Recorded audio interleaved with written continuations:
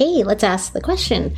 Could a paradoxical fear actually be holding you back from achieving your goals? And here's the thing. We say we want to achieve a certain goal. It could be a vitality goal, a business or a career goal, a relationship goal. And the fact of the matter is, if someone else has achieved it, then you know without question that it is possible.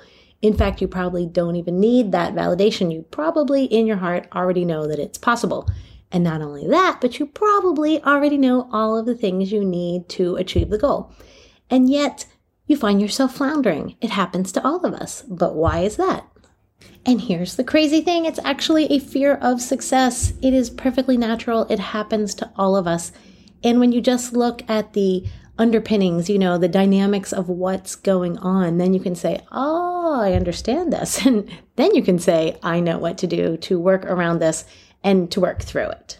And the irony is that a fear of success is actually rooted in a fear of abandonment, a fear of a loss of familiarity. So let's just break that down.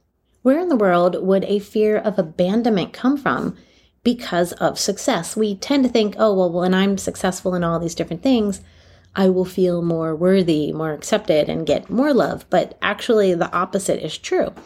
Because when we change who we are, when we evolve, which is perfectly natural, then we risk not being accepted by our tribe, our familiar tribe of people that we know we're going to get a certain amount of emotional support and stimulation from.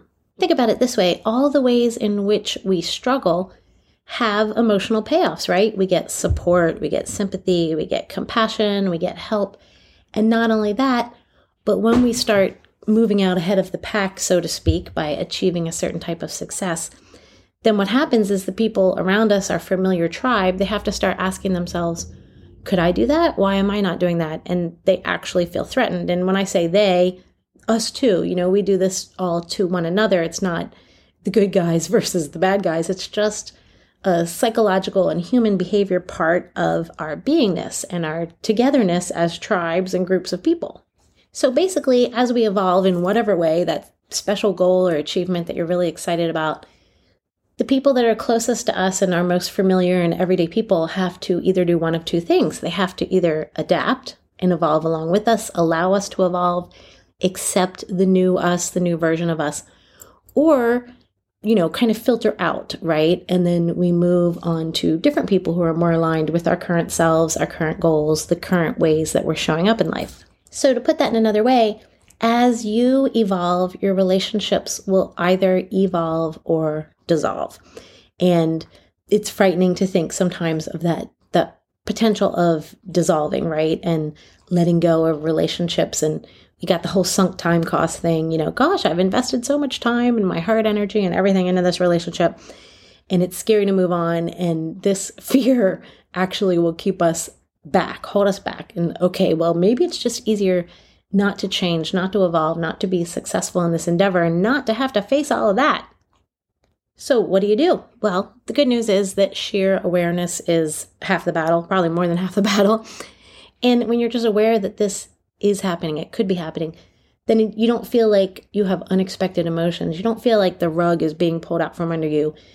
As you're aware of it, you can plan for it. You can work through it. You can recognize that it's going on and make different choices at every step of the way.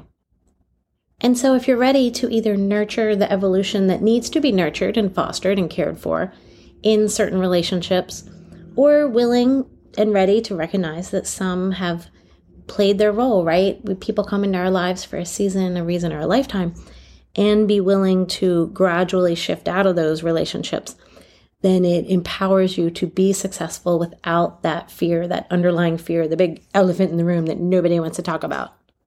And so one thing you can do for that is to also, at the same time, be looking for and nurturing and fostering new relationships that foster how you're evolving, how you're growing, how you're being successful, so that you can be surrounded by people who support that and nurture that in you.